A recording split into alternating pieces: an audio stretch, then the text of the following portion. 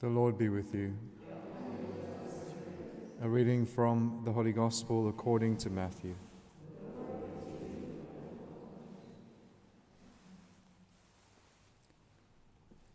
Jesus passed along the Sea of Galilee, and he went up into the hills and sat down there.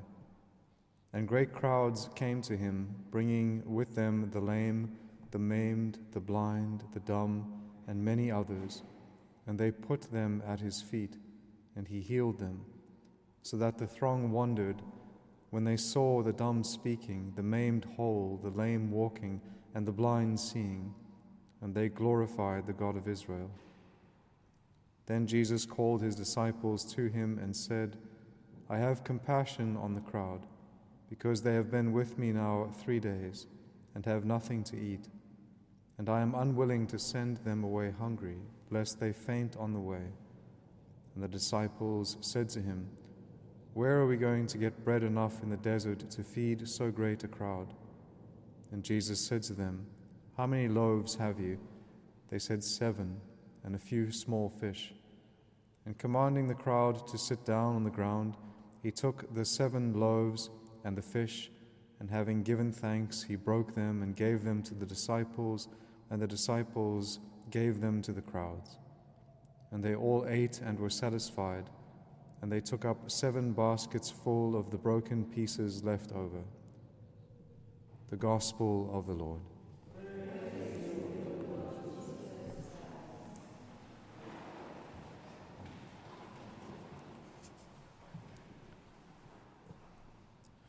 So today's seen this feeding or this multiplication of food for the people. This is the second time in Matthew's Gospel that the Lord works a similar miracle. So he's already fed the 5,000, and this is now the feeding of the 4,000. And the church gives us the feeding of the 4,000, but connected with all of the healings that happened just before it as well. So in a certain sense, bringing all of these miracles together as one mystery or as one particular sign regarding Christ himself. And I was reading a few commentaries yesterday, which I thought were quite interesting. So what they were pointing out is that what Matthew seems to be doing is that he is taking our minds back through the way in which he recounts this story, that we should be drawing all of these parallels with what happened in Exodus, specifically as it is recounted in Numbers in the Old Testament. And so what we see here is that as it begins, it says, Jesus passed along the sea, and he went up into the hills, and he sat down there. Or he went up into the mountain, and he sat down there.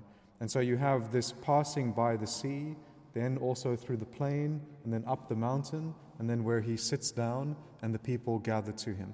And so if you read in the book of Numbers, those are all of the activities of the Exodus, basically. It's how God leads his people through the sea, not past the sea, but through the sea, but then also with the purpose of taking them up the mountain.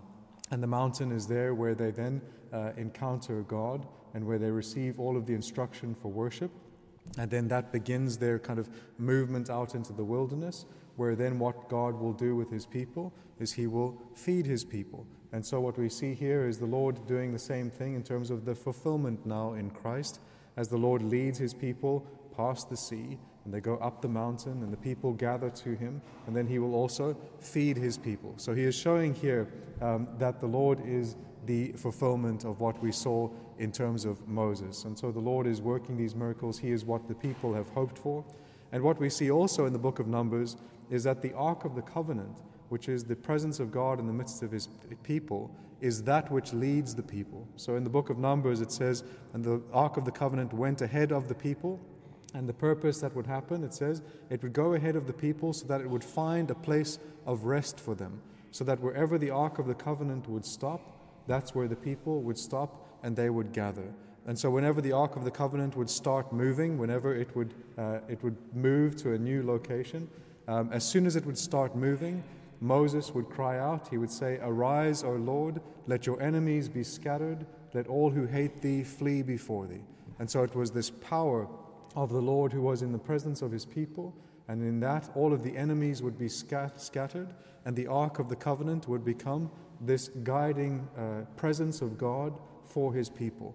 And so then what would happen is as soon as the Ark of the Covenant would stop anywhere, that was then the place of rest for God's people, and they would all the thousands of people, would gather around the Ark of the Covenant. Now, if you look in the book of Numbers, what happens, which is slightly different, is that in the book of Numbers, when the people gathered around the Ark of the Covenant, they started to complain, but their complaints were very superficial. They were complaining because they didn't like the food that God was giving them. They didn't like the food that they were receiving from God, and so God's anger flares up against his people. The difference here, what we see in Christ and this fulfillment, is that when the people gather to him, their complaints are not superficial complaints. They have serious sufferings that they are bringing to the Lord. They have all of these ailments of the body that they now bring to the feet of God himself. And the Lord, in his mercy, he pours out his mercy upon them, and he pours out his healing. And so at the feet of Christ then becomes the fountain of healing and restoration. And so we see this beautiful fulfillment of God who has now led his people in the wilderness up the mountain. Christ then sits down, and the same thing that happened with the Ark of the Covenant happens now to Christ. All of the people gather to the presence of God, God himself in their midst, and they bring all of their ailments, all of their sicknesses, everything to his feet. And then what happens is his mercy pours out upon them, and he heals them. And what the Lord is showing here is what he desires to do through his church and through his sacraments, that the Lord will remain present to his people in the Blessed Sacrament. And so the Blessed Sacrament becomes this source and fountain of healing, which is why we call it the source and summit of our faith. It's why the Catechism also says that it is the most blessed sacrament, because it is the sacrament from which all of the other sacraments receive their power and towards which all of the other sacraments are oriented, because this is Jesus himself. And so this becomes the gathering point of all of his people, is the presence of Christ, where he has placed himself and seated himself. And so what happens is, we know throughout Scripture, is that the mountain always represents the place where heaven touches earth, and so that is then perfectly fulfilled in the humanity of Christ, in his human nature, where heaven and earth are combined, and that point of contact, that mountain for us, if you will, the mountain of healing, which it speaks about in the first reading for today, the mountain of the Lord of hosts, where there will be this beautiful feast for God's people, that now becomes the human nature of Christ, which is the mountain of the Lord of hosts, which becomes the feast for God's people in terms of miracles of healing and grace, in terms of being fed by his love and by his presence, but also by being fed by him. God himself becomes the banquet of his people. And so we are those who now gather to Christ, who has led us through the exodus of his passion, his death, and his resurrection. He has led us through the sea of baptism so that we have received grace. And now he sits down in a certain sense here present in our midst. And this is then the gathering principle of his people. It is the presence of Jesus Christ present to us in the Blessed Sacrament. And then this mysteriously also becomes not only our point of gathering, but also the way in which God feeds his people from his mercy. The Lord says, just to close, he says in the Gospel today, I am unwilling to send them away hungry, lest they faint on the way.